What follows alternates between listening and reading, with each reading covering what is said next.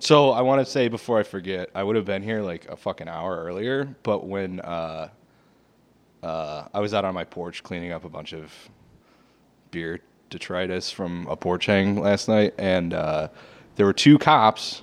So there's like a little street by my street where little black kids play basketball in the street, and there were two white cops playing basketball with these kids. Cool. Wait, that's why you were late?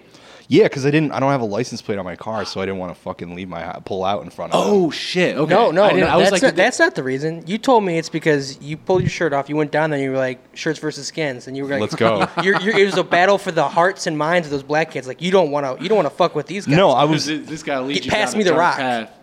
And you went 1v2 against these two cops and just fucking smoked them. That's what you told me. It's true. Yeah. I was sky hooking all over those pigs.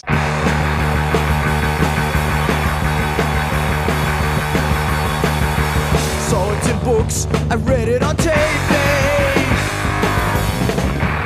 It don't mean nothing to me. Actually, I started to get really paranoid that they know about me and where I live, and like have looked at my Twitter. That's what the whole thing. That was all. And that they were just like out there, like Doing maybe trying to win stakeout. my heart and mind. I don't know, or just like kind of keeping an eye on me while they're they playing. were doing a psyop on you. I don't know. Look, we're cool. It broke my brain for a minute. I was like, "Wait, are cops okay?" That's all it took. Did a lady in a Just red for dress minute, walk by? I was seriously. I thought I was like, "These cops seem like they're having fun with these kids," and then I was just like, "No, stop! Don't do it." That's how I felt when I saw the picture of the cop linking arms with the the Black Panther, the fake Black Panther. Who's an actress? Yeah, all of them are actors and actresses, and that cop that she's in that picture with is like probably the most prototypically disgusting cop Really? I've ever seen. Have you seen that picture? Oh yeah, like just a big sweaty fat white guy. Yeah, he looks like a fucking caricature. Wait, of a was the cast of disgusting of pig. Black Panther like down to linking like arms he with almost the has like an cops? upturned nose look going on. Yeah. What? But the cast of Black Panther was linking arms with the fuzz? Yes, Chadwick Yeah. Boseman. He was there too? Mm-hmm. Do you know about this fake Black Panther group? I'm confused. Lupita. Are we talking about the cast of the movie Black Panther? No, there's like a couple new Black Panther parties in Atlanta. Oh, okay. But this one they're- isn't even that. And apparently they're both like super problematic, like racist and anti-Semitic and shit. But this wasn't even that. And they called themselves they called their group two different things. Yeah. So this dude was like, just some guy on Twitter, I don't know who he is, was just like, I was super fucking curious about this. And so he just like went digging through their Instagrams and shit and like looking around on the internet and uncovered that they're like part of an act, like they're just a bunch of actors. Yeah, and they've never done protesting before. And also, like, they're just because they all look really picture perfect too. They're all like really. They were, like, attractive made up people. and shit. Yeah, they were like literally. They went to costume design to be armed Black Panther. It's breaking my brain a little bit. That What like about screams Yeah, man. psyop. Eyeball emoji. Do you remember when that dude got shot?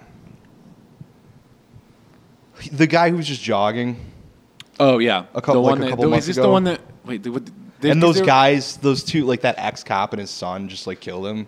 Oh, yeah. Oh, the Ahmaud Arbery or Ahmaud Arbery. Yes, Arbery. Yeah. And then there was like some kind of Black Panthers marching armed. What group is that? I think they must have been one of the disappointing troubling ones. groups. Yeah. Okay. I don't know. That made that I did keep flashing back to that, being like, oh, I remember when I was excited to see that picture. Right. But we're not here to talk about the national news. No, we're here with the Trash Delivery Detroit update. Because God, last time, honestly, I didn't realize until I was like thinking on it right before we started recording that we haven't really talked. There's a lot of stuff that has happened since. Because last episode, when I talked about getting arrested, I didn't even know who Tristan Taylor was. Like, I just referred to him as the guy that gave a good speech that convinced me to stay and get arrested. Oh, right. And that guy has since kind of emerged as a leader of sorts. It's hard to, like, I wanted to talk about this chronologically, but It's all just such a whirlwind of events. no, I will. Okay, so me and Kevin, let's just get to it. Me and Kevin, we went to one of these protests, because after on Wednesday, they'd been, after I got arrested for like the 3 days following, all the way up until Tuesday, they had been rounding people up, just the same as me, arresting them all. And on Tuesday, it came to a head when there was a group at the end of Gratiot.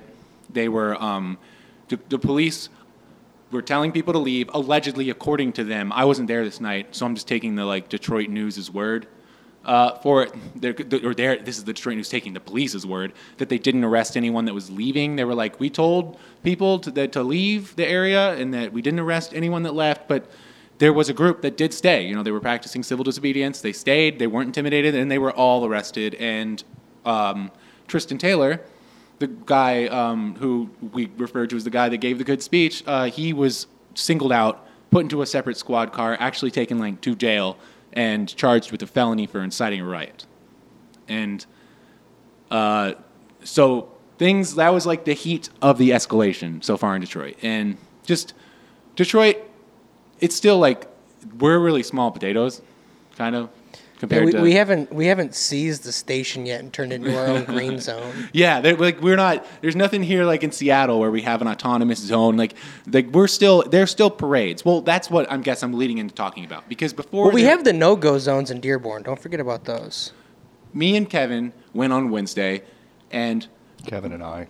Yes, thank you. Sorry. Thank you so much.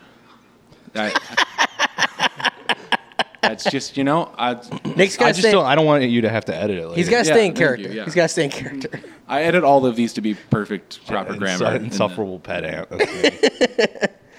But so Kevin and I stayed, and we were expecting, we had no reason to believe, or this is Wednesday, the night after that, because we marched with them, we did the whole march, and it all ended up at the Joe Louis Fist downtown. That's on the riverfront in Detroit. Wait, you skipped the part about...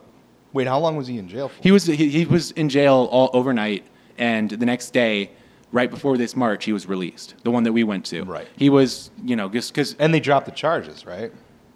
Yeah, they dropped. Well, they reduced them to the level of a civil ordinance or something. I forget what they called. Like an ordinance violation. Probably the same charge that all the other protesters were getting. Yeah. Now he's loitering just like I was. Yeah. Also, my ticket says, it's just funny to look at it. I finally pulled it out of my wallet and gave it a good look. And it says, refuse to move when told by a police officer. And I'm like, yeah, I guess that's one way to describe the night. It should say an immovable object met an unstoppable force. Well, that's me. That's me. Unstoppable. Or am I the immovable? You're the immovable object. Yeah. Oh, well, they moved me. They moved me all over. They're just carting me around. But Dustin turns out is a very stoppable force. Yeah. And a very movable object. And a movable object. He's both. Come on. Yeah. But so, yeah, their tactics had been growing throughout the week. When they were all arrested on Tuesday, it was more of the group standing together than everyone just scattering. Right. For the first initial nights, people were marching for justice, and they were angry, and they were going to march for as long as it took. And because we didn't have a united movement to join those, to make sure that we were together, it meant the police could basically run people apart and scatter and do whatever they wanted to people. And we've heard in Friday night and Saturday night in particular, nights where DPD just did some really nasty stuff to people. And mostly, if you look at some of the footage, they always move the line to fire tear gas to disperse people, and then they keep moving forward. Yeah. They're basically chasing people down. So they didn't get a chance to do that because we stood together as a united movement. So that gave us more power than just being dispersed. Once again, it's up to the chief's quote-unquote discretion whether to enforce it. What do you think is going to happen tonight? That's a good question. And again, I've been saying these past couple of days, that's up for DPD to figure out. Because we are the ones that don't have a problem with peace. But we will stand our ground because we know that's the right thing to do. And make sure that we as a movement defend each other and ourselves. So if there is a curfew tonight, if they enforce it, you guys are going to stay out? Yep. I mean, this is all me reconstructing it from accounts I've read on Twitter, trying to reconstruct it. I wish I'd know exactly what happened firsthand, but that's what I've heard. Yeah, And you should have got arrested again. yeah, right. Well, Some fucking comrade you are. So me and Kevin on Wednesday. This is a guy who hasn't been yet. But me and Kevin, actually, in the episode, and I did a little note because I didn't want to smear the movement about how we were disappointed. Me and Maya were disappointed that they didn't properly brief us about the strategy of being a crowd, staying out past curfew, trying Right. to avoid arrest. Right. And they pretty much, to their credit, we almost stayed. It seemed like it again. didn't fucking make a difference. No, well, it did because they. Well, didn't the next 2 nights they arrested everybody anyway, right? No, this is that they addressed those issues the night that they. This is the night that Kevin and I were there. He gave a very rousing speech to those who were going to stay about exactly how you should behave, stay together. Like the voice of tight. reason in a horror movie. Shoulder to shoulder. He really drove it home, Okay. exactly how he Okay. said. Yeah, but that was the night that the police chief was like, you know what? Fuck the curfew. It's a celebration. Because they'd been also the other 4 officers were charged that day, and he was Yeah. trying to do a PR sweep. The fucking Mayor Duggan now says that Chief Craig is maybe the best police chief in America, and Wednesday was really the night that these marches started to become more of parades. They were always parades before 8 o'clock, but this is when they just sort of became. Because the police chief was marching with the crowd on Wednesday. Me and Kevin were there, and we were at least I almost got roused into saying again, because he did such a good job and addressed all of my concerns. And I was like, the group might actually stick together this time. He isn't inspired. He's a good speaker. Yeah, He's got the tools to be a valuable leader and organizer. Who can inspire confidence. Like that's what I'm saying. I was almost like, maybe I should stay. Yeah. I felt like there were a bunch of people. There was a guy who's seasoned. He just got out of jail. He just beat a charge basically. Yeah. And one part that was inspiring to me that led me to feel it was definitely going in the right direction was his niece, who he's started co-organizing with him, said, "We are done running. We are done kneeling," over and over, and the crowd was rechanting this back with her. We are done running. We are done kneeling. Perfect. That sounds great. Yeah, it had there was some teeth to it. Yeah. Pretty much exactly what should have been said. And to their credit, it's sad to see these things become parade, and you start to wonder what the next step is of agitation if the cops are just now okay with them. But I think that you could just say that Start handing them flowers and they'll arrest you. part of what made them back Yeah, down is Pepsi. because they could see that there was greater organization going on. It wasn't discouraging people from showing up. It wasn't discouraging people from getting arrested. And all it was doing was creating a group of more hardened people that were kind of onto them and learning from them and developing counter tactics against them. And of course, we're never going to, the Detroit ones are never going to be like the Seattle one, or at least at this level, they're definitely not. We're not going to fight the police and win. That doesn't even really have, of course, we're just trying to do leverage to get concessions and shit, but Yeah, that was the day that they changed their tactics. The cops changed their tactics, and it's worked because now there's no there's no space for the protest to really agitate in a way that draws the cops out, that will rile people up in a way that could create real friction.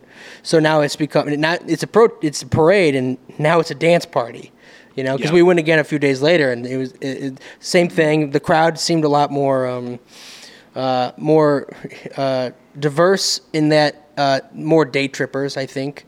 People who were probably showing up for their first one, with kids and dogs and stuff. there's always an element of that. Yeah, that was there to from day one, but there was even more of it. I observed, and the night ended with an actual dance party, and after curfew, and then of course nothing happened, and it was we left at that point, and they were gone by the time we circle around. The difference between Wednesday and a few days later, on Wednesday I was leaving thinking that this is escalating in a way that is good, in that there's the moment is being seized possibly, and it was sad to see it have it feel kind of toothless on the dance party night. That was Saturday. Yeah, following. on some level I understand what was going on. That was a day that Tristan wasn't there. It was the B squad who was there, and younger people, and they these you can't deny that with these protests that there's an element of people who have been locked up for months who are happy to be around people again and they're like, well, we've got all this energy, and let's let loose a little bit. I want to be around you and not be yelling for once about Black Lives Matter. Let's just vibe, I guess. And also just the reality too that like we've rented. I think we probably talked about on this podcast before the reality of how capitalism, having its boot on your neck, you don't have like enough time or space or just mental energy in your life to contribute to things like this, organizing, showing up to protests and stuff. I mean, you technically can. You could work it in, but it's just realistically, a lot of people are burnt out. You have to acknowledge the nature of humans. Like if you spend most of your day, at work or at some shitty job you don't like, at the end of the day, what are you going to want to do? You're going to want to go home and play Fortnite for 6 hours? You're going to want to go do actual, the hard, potentially unsatisfying work of community organizing. Like, it's a pretty easy choice for most people. And maybe going to jail. And maybe going to work jail. The next day. Yeah, exactly. And then losing your job and then risking your entire life.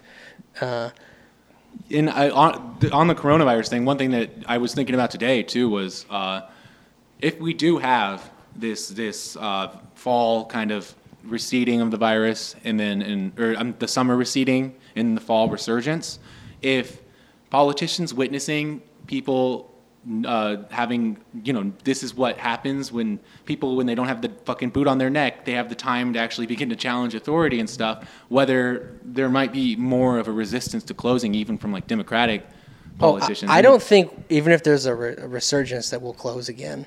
Right. Just because they'll be like, because we did it and we knew exactly how it went. Like we knew that people are willing to do this for so long, and then we're recording this, at the theater again, and there's the town around us is a bar town, and it is hopping right now.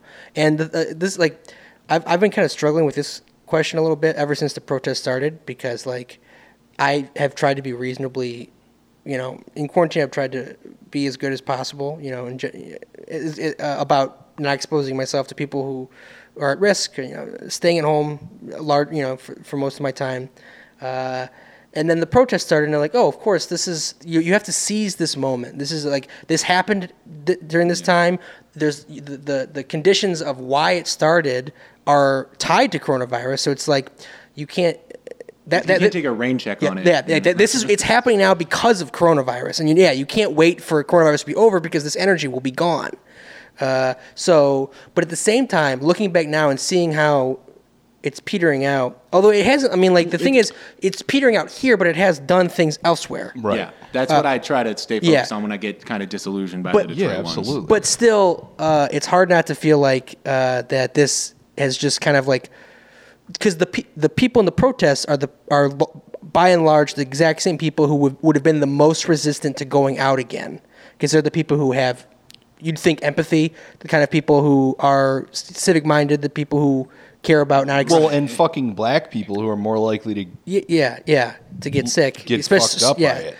And but now that there's been a thing that's even more righteous that came along that has allowed them to tap into that energy, which overrides the other one, and now it's just, I think, normalized going out for everybody, because like obviously the right wing sickos were already like ready to go out, but now everyone's sped up the. Do you think places are speeding up reopening, like partly in like due to this the uprisings? I mean, it definitely broke the seal for a lot of people that otherwise wouldn't want to go out, like you were just saying, and also it is like hard to maintain the idea that that it's so dangerous, even if it is. Well, both of those things, but also like to get people back to work so they don't have the time to organize. And that's to what get you're people saying. back to going to the bars instead of going to fucking protests. I mean, yeah, that would make sense. I don't know if that actually is a factor, like functionally, like or consciously, but it honestly would hadn't make occurred perfect to me sense. until just now. I think it's. I was seeing some friends the other day, practicing social distancing. I'm sorry. Could you just try not to hit the cord with your hand, and try not to change hands with it, because that mic is not as good as it should be. So I hear. Why don't you just give me a good mic? I hear a little You could trade with Nick. Because I'm not trustworthy. He doesn't trust me to do any of the things. When you just hold it in one hand and you don't like hit it in any way, Okay. it's good. I'll I'm try- sorry. I'll try to do It's- this. You shouldn't have to deal with this level of mic annoyance, but Shame on you. You Why do. did you start the coronavirus pandemic and ruin the quality of our podcast? No, but I was talking to a friend. I was with some friends, and one of these people, who's not really my friend, just a person I know, he's a very business. He's like a business guy. He has a degree of success in local business in the area, and he's the kind of guy who like doesn't wear a mask and is very cynical about the protests. And he was just being like, "You just wait till Friday. Once these bars will be open, everyone's gonna be gone." And when he said that, my knee jerk was like, "Fuck you!" Like, Right. but at the same time, I was like, a part of me was like, "You're probably right. Not everyone will be gone, but now that there are other things to do, a lot of that energy is going to be channeled elsewhere." And we're obviously getting a more cynical view of this because, like, this, I tried to, on the last episode we recorded, I felt like I was being a little too cynical. I spent like some of the, the ensuing days. That's why I kept going back, because I was like, all right, even if I don't think that this maybe will work, it's important that there are bodies there, because as long as this is happening, that means that people are thinking about it and talking about it, and maybe new connections can be formed and something can happen from it. Like, if it's not happening, then we're just going to go back to what we were before, which was nothing was happening. So, like, something is better than nothing. So I was trying to tell myself that, but this has kind of unfolded exactly the way I thought it was going to around here. And on top of that, I mean, I just got back from one today, and speaking of it being possibly the start of something, there is the things that are good that are emerging from it is that the group, or Tristan started a group called Detroit Will Breathe, and they have the intention of maintaining a presence in the street and continuing to agitate. We'll see what form that takes. It obviously can't just be this forever, and but he met with the mayor today, old Mike Duggan, with a list of demands. Personally, I mean, if I'm going to nitpick on my little podcast, I don't think I'm going to like demoralize or divide the movement by nitpicking on my 200 listener podcast. So I will do that. Let me read through them. I can't even read through them all. That's kind of the problem. There's 11 of them, and that's just the 11 that they chose to present to Mike Duggan. There's 13 others. And I'm not trying to say that there's not that many things that are important, but I think there is probably something to really making clear, concise demands. like the 8 can't wait. Yeah, that's exactly Like, what it should I'm rhyme. talking about. It should rhyme, and it should be single digit. I'll just read like the first few of these because they are good. Defund and demilitarize the police. Number 2, end Project Greenlight and facial recognition, which Project Greenlight, did we talk about that in the last episode? Not on the episode, I don't think. That is the project in Detroit. It's a program in Detroit where businesses can have cameras installed on their business that give a direct feed to the police, and then they get like a blinking green light on the top ominous. of the business. Well, and it's supposed to be like, the way they sell it to people is, you're safe. When you're probably not going to get robbed in this liquor store parking lot because people can see the green light and they can see that the cops are going to fucking Project come. Greenlight that's not about Gatsby sitting at the edge of his dock imagining the life that he could have had. It's not. Ben Affleck and Matt Damon started it in Detroit. It is fucked up. They should just turn that light off. That's what we're advocating for Gatsby. Just, it would save him a lot of mental anguish. Yes. He might still be with us. Mm-hmm. But what's 3? 3 is drop all charges and citations received by protesters. That's just... do not carry out eviction orders is number 4. Number 5, drop the uneven citations received by Detroiters during the stay-at-home order. I feel like that's a little non-specific. I don't know. Like, it is good stuff. That's what I mean, is that you can go through all these things, and it's not like you could think one of these is a bad demand, but it just starts to get a little, like, granular or whatever. I appreciate that it's focused on more than just the police issue. That is what is good. And at the thing I went to today when Tristan talked about this meeting with Mike Duggan, the speakers before him they really tied it into, there was a lot of people talking about the next front is like evictions. They were going through all of the people forced out of their homes due to like property taxes being hiked due to all the gentrification. There's people that still don't have water, and also that's a huge issue in Detroit, the water thing. They called out Dan Gilbert by name multiple times. They were like, who do the police work for? They were like the Illiches and Dan Gilbert. And people really... property owner, the big property owners. And that got one of the biggest cheers. What we've begun here, we need to continue. Because we don't win until we defeat injustice. We're not going to win justice unless we defeat injustice.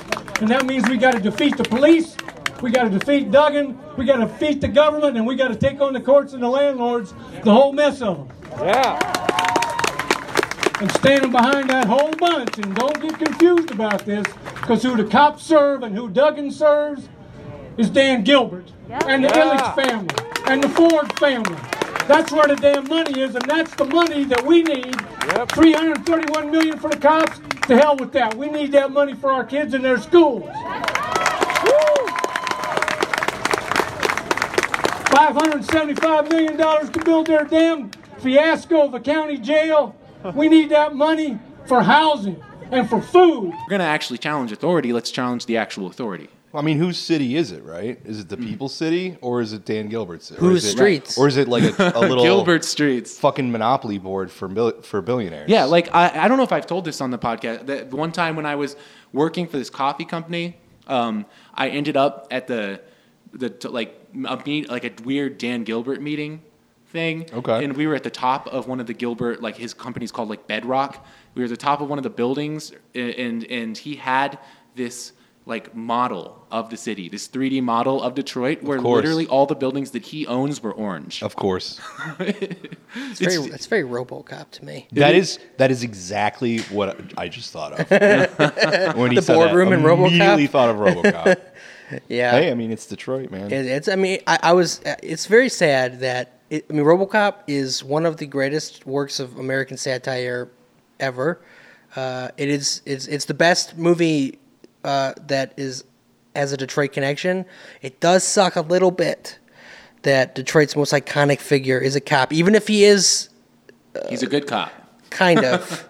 Not really. He's a reformed He's not cop. a good cop, Not but really. Wait, what's the RoboCop story? Isn't he like he's a cop who's killed in a gang. Well, yeah. The attack. thing with RoboCop is like the satire works as far as like the corporation, OCP, and all the ghouls in charge of everything. But like the criminals are like hyper violent. Like, sure, yeah. Caricatures. real like It doesn't go after police in general. It's more about how the militarization of police and privatization of police is bad. Right. Which, that was definitely presaging our current moment in that in the late '80s. But I mean, of course, it also is trafficking in some very annoying anti-Detroit or like Detroit stereotypes. Yeah. There are still people that fucking like. I remember like going through the Detroit, just searching latest Detroit on Twitter during the protests at night, just trying to find videos and stuff of what's going on. And the comment, you kept seeing the joke of like seeing violent stuff happening or whatever, or like the police gassing people, and everyone's like, "This is every night in Detroit. That's just a normal night." It's like, you fucking idiots. That's just that's just not true. It's like a little Disneyland downtown. I mean, it's a gentrified fucking bubble. I saw an awful this one irked me. This was like right when the Minneapolis stuff started. It was clearly some 17-year-old who was replying to some tweet about the uprising in Minneapolis, and it was like, it's a real shame what's happening in Minneapolis, because just take a look at Detroit. After they rioted in the late 60s, they became a ghost town. It's dead. And it's like, bitch, first of all, you have an anime avatar and you were 17 years old, and you probably like live in Omaha. I don't know what you're talking about. It's like Reddit memes. It's 100% just like stupid Reddit memes. Yeah, but that's just like one of the sick, like the most. I remember, this is a tangent a little bit, but I remember watching The Daily Show, and I would keep a running counter in my head of every time that motherfucker would make a joke about how Fallujah looks bad, pretty bad, but it's not worse than Detroit, am I right? made many jokes like that. I always hated those jokes. Every late night talk show Yeah. has dropped Detroit jokes Yeah. for years. Now it's Chicago gets those jokes instead because Chicago's the war zone.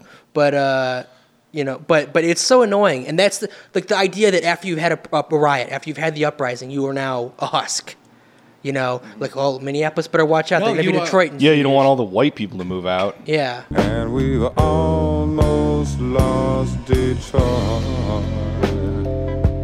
It's a very Seattle thing to do, to build a little co-op out of a police station. I texted Dustin, I was like, I hate that like these dorky cities like Seattle and Minneapolis are being way more badass than we are right now. Seattle, yeah, they are dorky in one level, all the tech bros and stuff, but They have they also extremely repressive police force in Seattle, though, as well. Yeah. So. and they have anarchists or just groups that have been doing shit like blockading ports for like years. Well, yeah, I mean, Seattle has like a history of actual cool political stuff going on. Yeah, Like, but in recent years, Seattle has become a hellhole of tech tech giants just pushing everyone out. And I remember growing up, it was a city that I idolized, a city I always wanted to live in, and now I'm like, no, thank you. It is a beautiful city. Yeah, not bad. I'd still like to go, but I know that it's the most, at least on a list I saw not that long ago. It's like the most. It's not the most expensive by like actual dollar number, but it's just the rate is going up the highest in Seattle. So any city where there's a bunch of tech, like San Francisco, Seattle, I'm sure Portland is in the mix too. But yeah, just also just to circle back to the what we really originally were talking about? No, the meeting that about that I just came back from, where he was talking about the meeting with the mayor, and he was just this. I keep waiting to be, and this is I think why he is becoming the leader, and some people resent that are. I'll get to that later, but fuck, all right. There was a fucking blow up at this thing, and it was bad. Oh no, it was really bad. But there's a reason. It's not like he fucking is clumbered his way in, and that's not a word, but and was like, I'm the leader. It's because he's the best at speaking. He's the best at articulating these things, and also you feel confidence in him when you hear him describe his meeting with the mayor, and pretty accurately describe the way that the mayor would try to deflect him, would try to steer the conversation into a cul-de-sac, would just try to say, oh, well, we can put you on a committee, or say like, oh, we got a committee for that. If I get a call from the deputy mayor, I'm going to be insistent that whatever actual conversation we have has to happen in public. And if it's a public committee, it's a public committee. But I for one,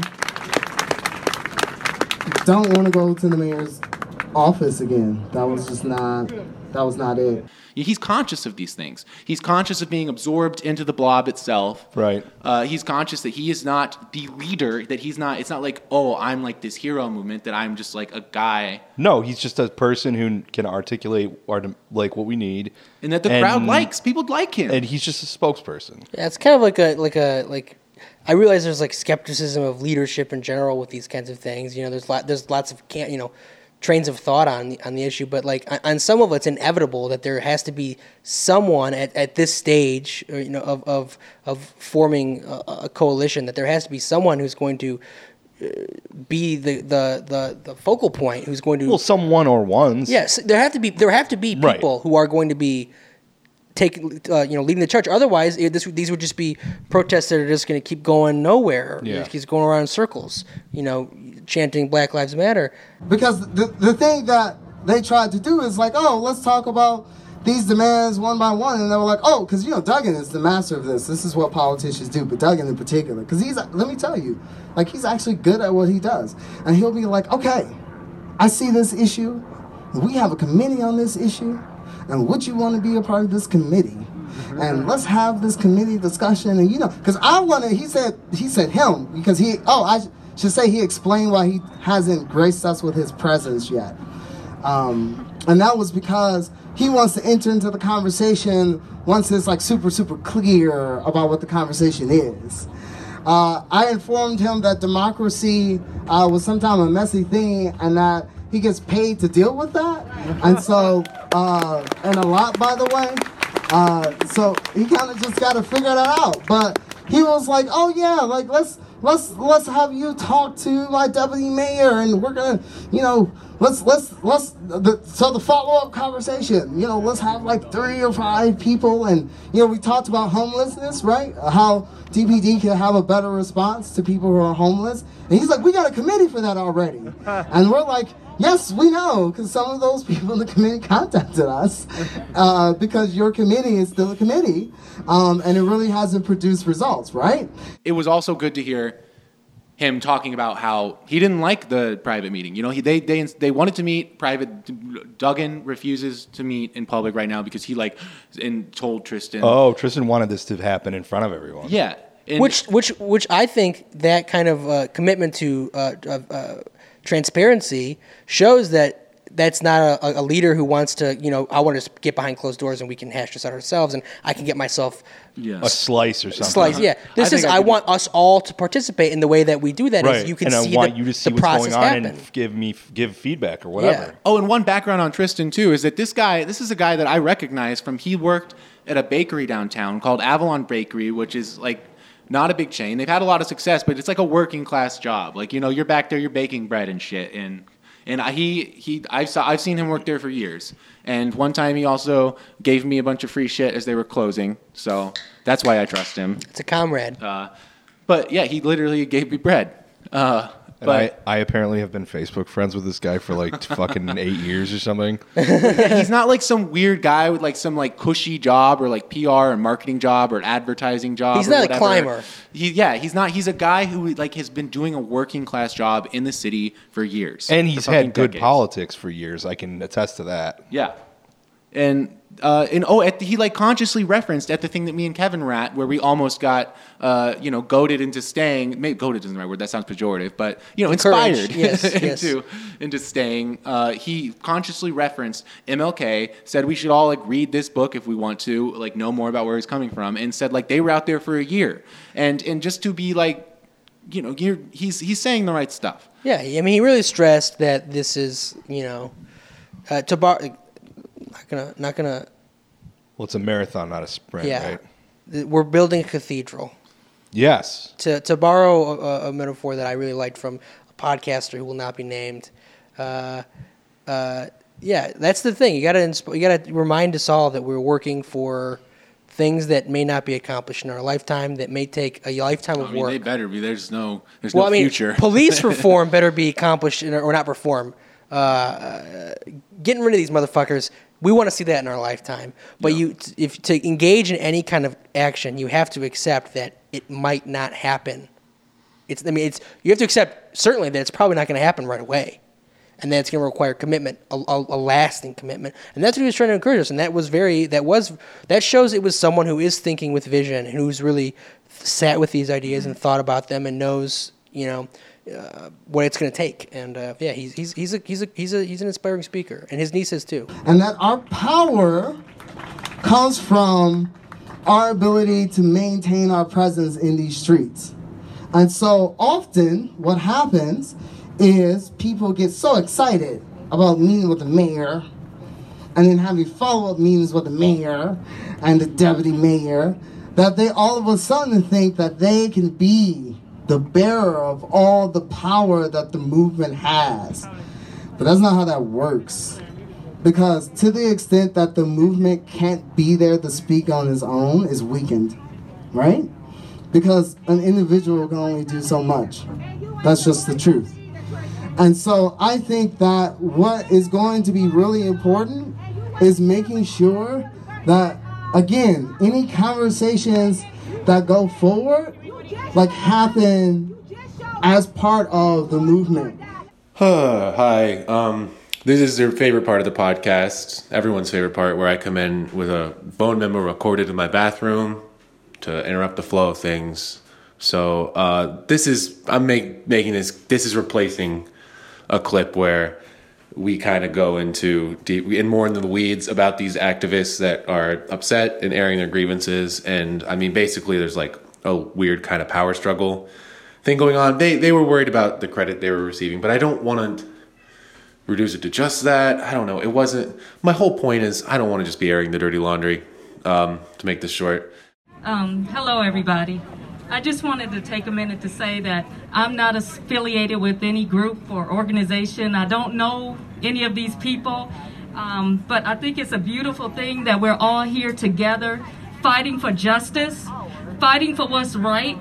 And that's why I'm here. That's why I brought my daughter here, because I have a son, I have a brother, and we've all dealt with injustice.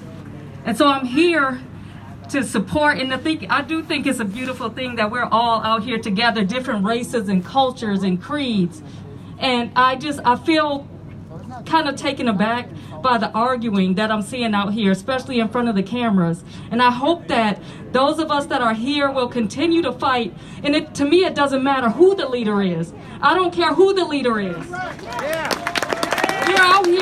We're out here for a cause. It doesn't have nothing to do with who is the leader, who's getting credit. I don't care about that. I don't know you people, but I'm here because we need justice. And we have to make our voices heard. Standing out here arguing is counterproductive, and it's not doing anything but making a show for the cameras. We don't need that. We need to band together and talk about what we're really here for. You said they were organizers for Detroit Hydrate? Yeah.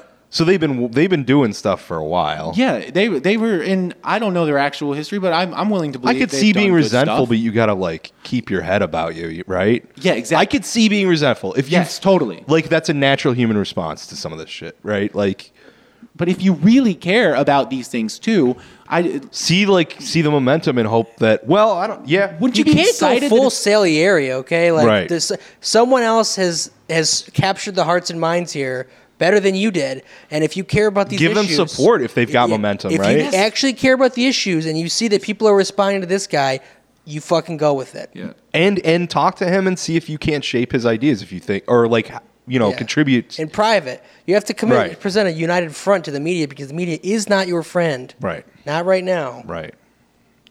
Yeah. Any chance of a splinter... Damn, I'm glad you had some shit to talk about today because I didn't. Yeah, all I had was the cops playing basketball. I really hope our Ukrainian listeners enjoyed that Detroit hour of hyper specific Detroit activist talk. Well, this is the podcast. What other podcast are you going to find out? Sorry. I mean, it's specific, but it's also. Yeah. Now we gotta universal. We gotta do a little bit about like farting or something. This is the Detroit. That's what people want. This is where you can I find out. Said you pooped your pants. What do you want? What? I already said you shit yourself. What? Your Biden moment. You shit your pants and fell asleep. Oh yeah. I didn't, listeners. I didn't shit myself. But if I did, I would not have any. I would tell you. I would let you know. I didn't actually hear anything. I'll tell you. You know what? I'll tell the audience. The last time I shit myself was about 4 years ago. Oh, man. It was about 4 years ago. I think I got you beat.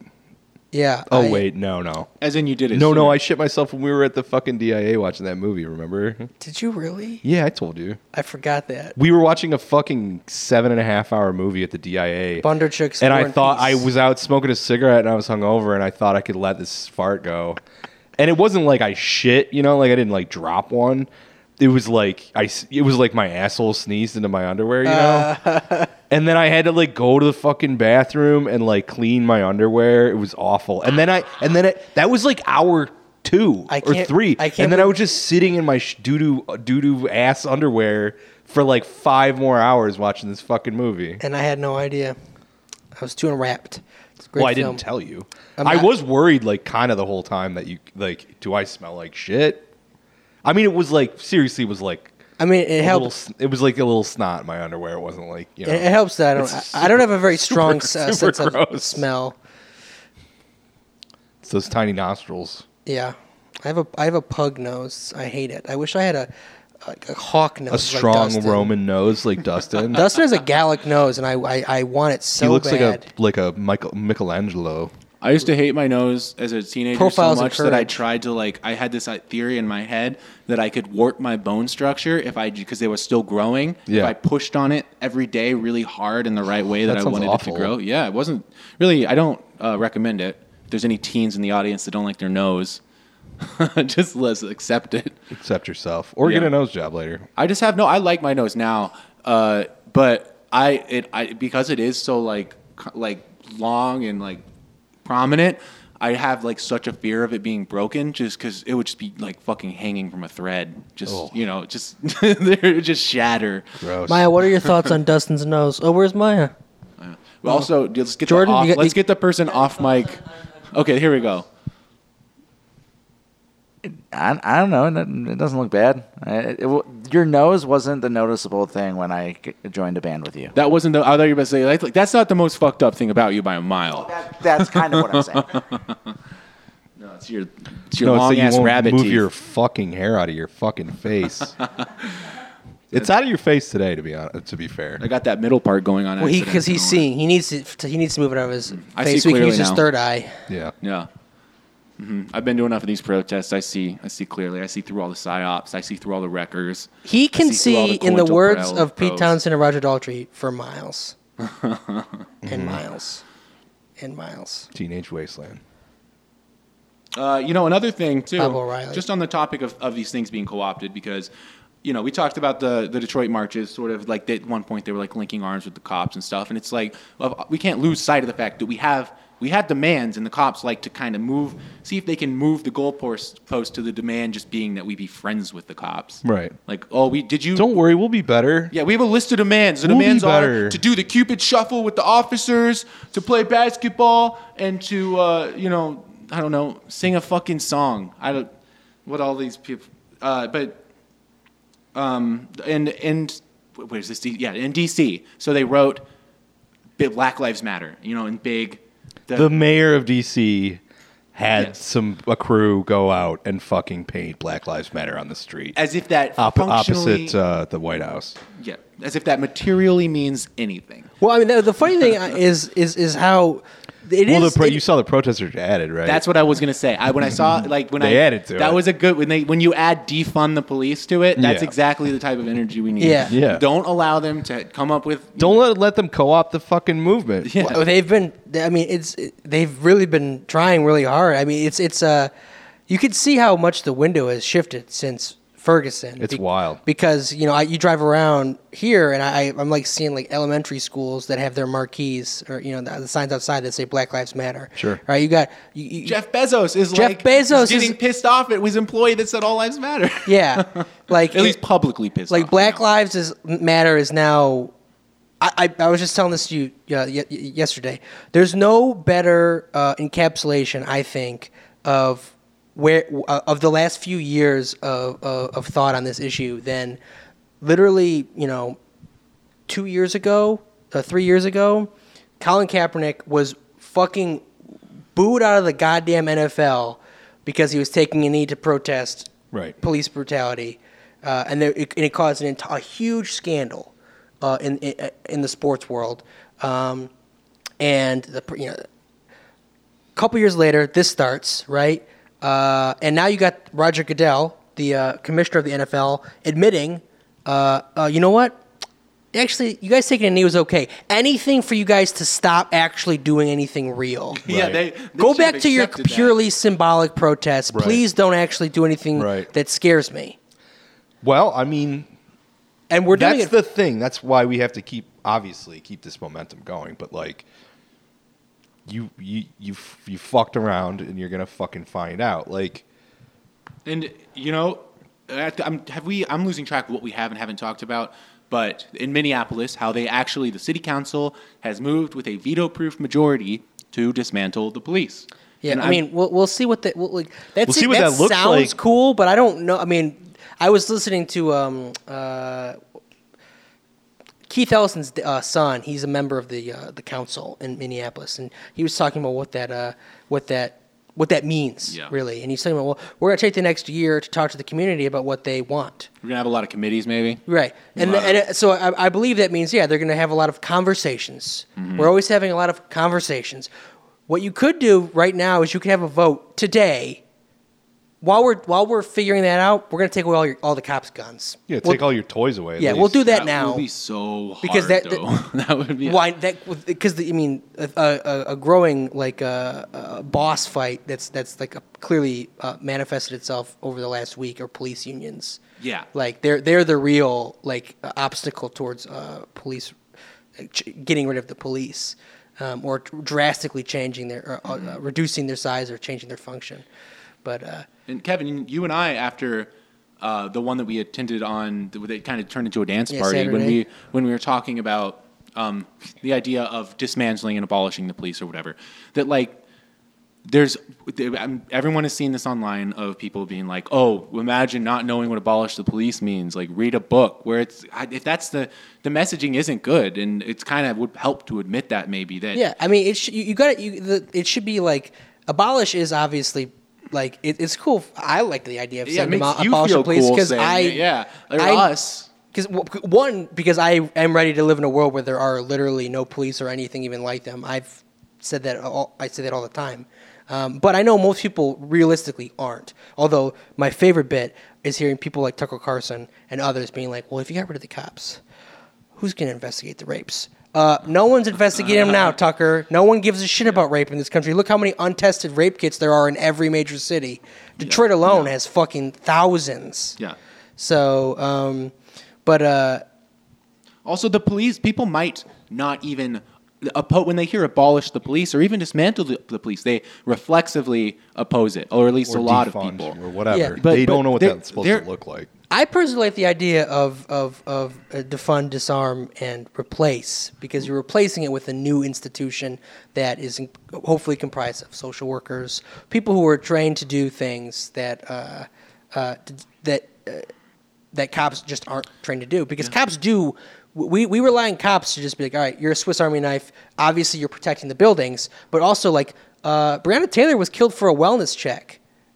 Or not Breonna Taylor, it was someone else. No, that was a she was killed in her home. warrant. That's the thing. There's so many. There's been a million. There's been a million of people them that have had their door kicked in for right. a wellness But check. there was someone who recently who was killed in a wellness check, and it's like, why is a cop doing a wellness check? Yeah, I mean, I've just come with a gun to do a wellness check real quick. Really? I'm gonna point a gun at you and ask if you're okay. Do you feel?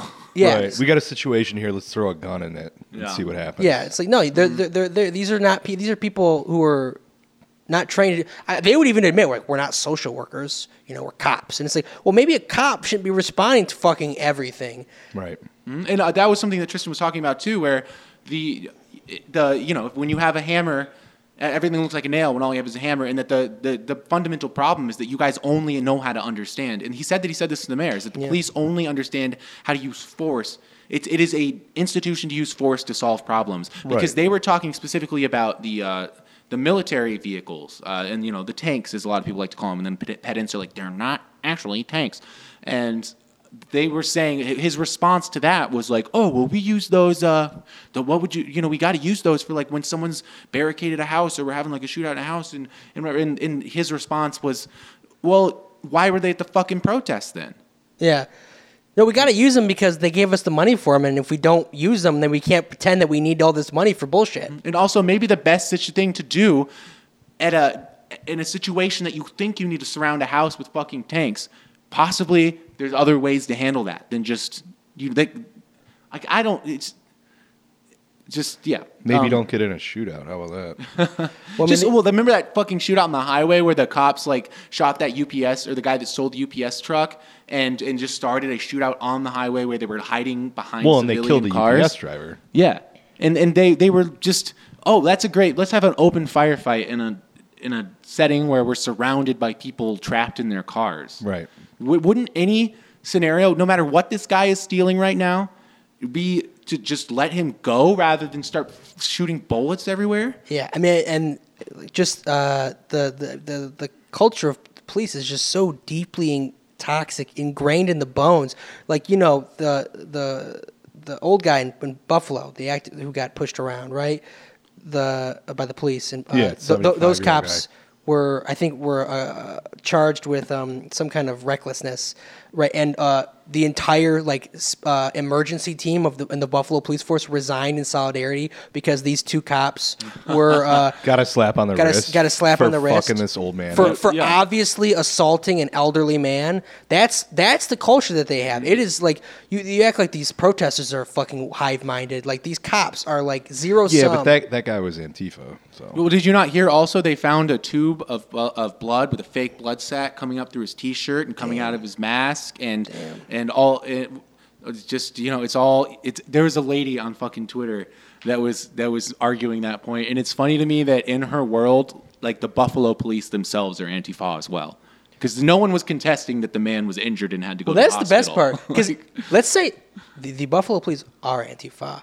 And if we don't like Antifa, then you don't like the police. So the police gotta go. Sorry. The police have to go because they've been infiltrated by Antifa. We should tell them all. We should tell everyone that the police are Antifa. The Antifa rot in the institution of our police is so deep. We have to just abolish the institution entirely. Yeah, it's gotta go. Sorry. It's just I know this is a bit, but I don't like it. I know you love Antifa, but they're good. I mean, they're not like a they're cool. They're cool. There are people who. But if it means throwing them under the bus to get rid of the cops. Do an heartbeat. There are people that genuinely believe that Antifa are like control of the Washington Post. That they, instead of Jeff Bezos, the richest man in the world who owns it, Antifa is actually pulling the strings. Yeah. So it is sad that in people order are fucking idiots. Then the punches came from every direction, and all I saw were fists and people dressed in black, people wearing masks. I remember trying to block my face, and they just kept hitting in the back of my head and the top of my head when I thought it was over. Then next came this hailstorm of milkshakes, eggs, and other hard objects. Did you guys see, too, that there's like an Intercept article about how there was a Pentagon war game scenario in which members of Generation Z, driven by malaise and discontent, launch a Z-bellion in America in the mid-2020s. Hold on. Yeah, I saw something about that. Is the Pentagon calling it a Z-bellion? Yeah, they are. That part is in quotes. A Z-bellion. This is the Z-bellion, folks. I just love how they also characterize it as driven by malaise and discontent. They're just like, we're just so bored. You want to overthrow the government? It's like we're just all stoners. We got bored with we tried every flavor of Doritos and they're just not making them fast enough. It's awesome how much it's just boomers hate young people like in a real way. They just have such a older people hate young people, and they just keep getting born. That's what I mean. Young people. Boomers like specifically really. You hate fucking. I hate everybody. Yeah, but you hate the generation below the. I also hate the generation above. I hate all of us. Come on, we all know generational. Right, you hate your own generational cohort. I hate my generation more than any other generation. I'll tell you that. Okay. Generational shit is a spook. Everybody. We all know this. Everybody. I just mean like it's just like. Just everyone, all your grandparents fucking hate you. They really do deep. Like, like they love you individually, but they hate your friends. Like they fucking hate your friends. And that's so like, you don't hate them. That's your grandpapa. That's Joe. Pop. That's Pop. That's the Nana. Guys, what? I'm so glad I didn't have any of those like fucking goofy names for my grandparents. I like respect everyone for their little like Nona and Pop. I mean, most of those names coming from. I never had any of that garbage. Come from like immigrant. That's usually immigrant stuff. Well, I guess my grandparents weren't immigrants, so. I just heard of one on a podcast I was listening to on the way over here. Lily White, fucking Nick over here. They said Mumsy. I'm so glad I don't have any of that immigrant horse shit in my fucking family. This is pure blood Aryan. He came over on the Mayflower. Yeah, that's not I didn't come across all that great. If your grandparents asked you, if your grandma asked you to call her Mumsy, would you do it? No. Well, first of all my grandparents are fucking dead in the ground, so. R.I.P. So especially now, you wouldn't even if she came back to you. Well, in the night she was as like the ghost of Christmas Past or something. Call me Mumsy, Nick. With an accent? Nick, this is like a ghost from Harry Potter. She like comes to me as like, please, Nick, your only hope.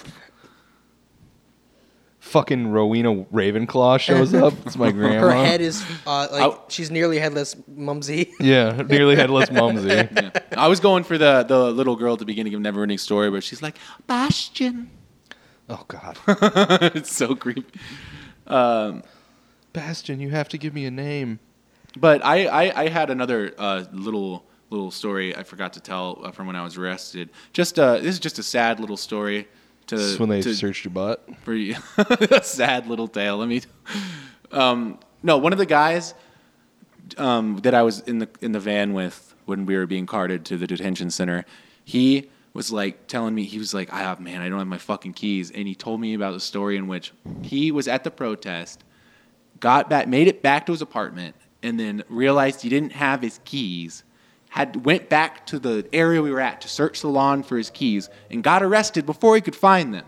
And so he was in this van getting carted out to the detention center, knowing that it is actually illegal for him to even try to find his keys again to go back to the spot because it was curfew time. And goddamn, did my heart go out to that guy. Just shout out to that guy. I think his name was Brian, if I'm remembering. That sucks. God bless you, Brian. I hope you found your keys. Kevin locked himself out of his apartment the other night. Oh my God! Yes, For the tell us this first time in my life. It's not. I mean, it's not that good of a story. Well, it's just funny to me that So me and Nick and Kevin had a nice old hangout for like one of the first times that we've really hung out. That since wasn't this pod coronavirus related. Shit. Yeah, that wasn't pod related. We were just hanging out, drinking, Wasn't talking business. Harry Potter as we do. And yeah, we talked about Harry Potter for like 2 hours. And then the next night or the next morning, Nick really telling on myself on this episode. Yeah, Nick texted and like, that was fun last night, and Kevin's like, I slept outside. I didn't even sleep. Like, I got home at like 4 a.m. basically. It was like 3:30, 3:45. And I was like, well, my dog, he's been home alone for a while. I should take him out real quick. And I took him out, but he wanted to go. He was tugging at that leash, and he tugged a little too hard, and the door closed behind me. And I was so tired that I didn't have my keys with me. I'm usually not awake at 3:30 in the morning, so usually I have the blood's flowing so that I remember to have my keys. And eventually, you committed a felony to get back in. I did. Yeah, I sat outside. You incited a riot. Yes, it was reduced to misdemeanor breaking and entering. No, I sat outside for like 4 hours, just like waiting for someone, like praying that one of my neighbors was like a nurse who had to go to an early morning shift. But this is Sunday. The office is closed. My dump has no emergency maintenance guy. So I knew that no one's gonna be opening that door anytime soon. Only 3 people live in my building anyway. So you didn't actually end up laying down and sleeping in the I grass laid with on. your dog I Barney? laid on the grass. You know, I put Barney's leash around my leg so that if he tried to go anywhere, he would wake me up. A little stargazing. Yeah, I just sat there. I mean, this is the one night it was actually cold recently. I was wearing a short and t-shirts. The unit. You had phone battery, I would have brought you a blanket. My phone was dead. It was a perfect storm. Yeah, my phone was dead, and I didn't have my car keys. You could have just come to my house by walking. Oh, because you didn't have your car keys. Yeah, you were fucked. Yeah, that's a bummer. So then finally, I remembered. Oh, the unit below mine was burned in a fire around Christmas time, and I know it's empty. So I was like, maybe I can get in through the window, but they're boarded up. So I was like, hopefully the contractors did a shitty job boarding these windows up, and they sure did. And I was able to remove it and climb in. But the thing is, the window's too high. So I was like, how am I going to get in? This is a weird plot detail that I didn't tell you. On my porch, there has been a box full of adult diapers that's been sitting there for like 2 weeks. I don't know whose they are or why they're there. Wait, what? I didn't hear this part. Did you strap one on? What? No. Because the window was too high up for me to climb in, and I was like, I needed some kind of. So you climbed up on a box of fucking adult diapers? Yes, to get in? That's pretty good. To climb in to get into the building. It just collapses under you, and you emerge with one of them on. But then once I was in the unit, I was like, "Fuck! What if they padlocked the door to get out of this burned down apartment? Because they don't want people going in and out of here, obviously." And then I got to the door, and there was a padlock. They, just being oafs that they are, did not lock it. So I was able to get back in and let my dog in. And the story was the funniest image to me was when I didn't know all the details of how like you actually. I just functionally, thought it was funny at first. I like the idea of that you did have recourse. Like you could have called someone, you could have driven somewhere, but you just accepted it and just silently laid down. In the I will tell you, yard. Even if I had my car keys and if my phone were alive, I would have done exactly what I did. And that's what I so like to silly. hear. You would know that I'm going to be up for like 5 more hours. I have Barney with me. He was done with us. He was done with you.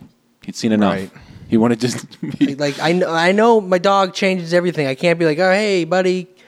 So I was like, well, I would have like set up a tent for you or something. I like. You can sleep in a tent in my yard with your dog. If That's the thing. I would have if I done had that. my car keys, I would have just sat in my car and slept in my car. That would have been the best scenario. But my car keys and my house keys are on the Right. same keychain. Right. So, do people keep their car keys and house keys on separate keychains? No, I mean I don't. Yeah, like I keep a car key taped underneath my wheel bed thing. really. Damn, dude. So, I'm gonna hey, steal if you're your listening and fucking- you are in the you can. Detroit area and you spot They have Dustin's those, like, car, it has a yeah. Bernie sticker on it. They have Yeah. those like magnet things you can get too. That's what I have one of those too, but I don't know where it is. So I use Gorilla Tape. Great product, everyone. One day I hope to When be was the doing last little time you 60-second checked to see if the spots. key was still there? Maybe I'll do it when I go out to the car tonight. Who knows if it's still there?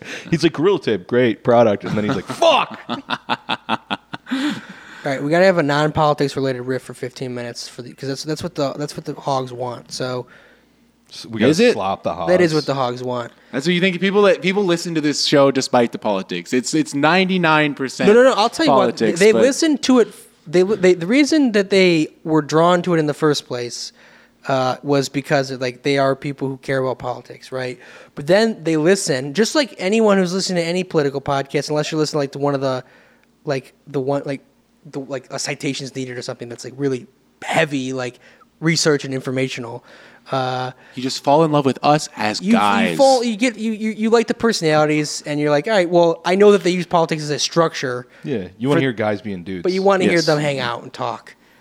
And then the parts that you remember the most and laugh and make you laugh are the parts where they're not talking about politics. Yeah, they're talking about jerking off about stuff or into stuff or Yeah. onto stuff. Yeah. That's people's favorite parts.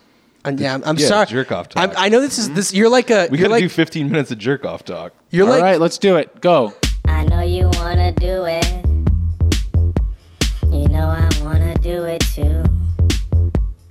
Out here on the dance floor, and we can make sandwiches.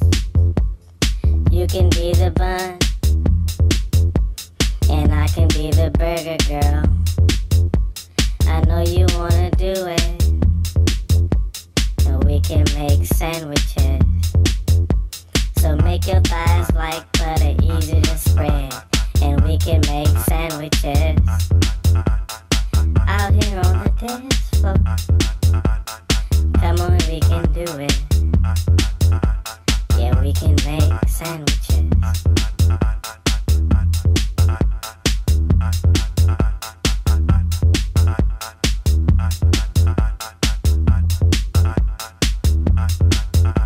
I know you wanna do it.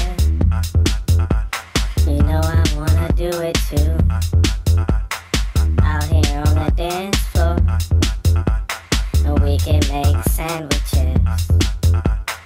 You can be the bun,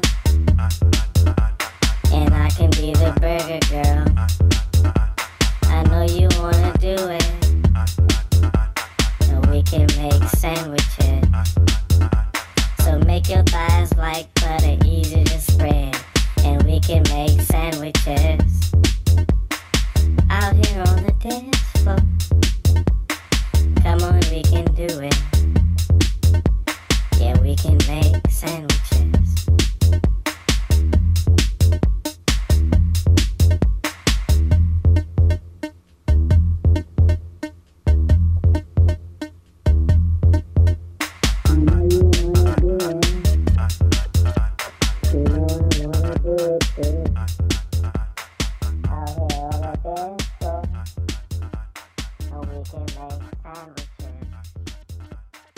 You can be the bun.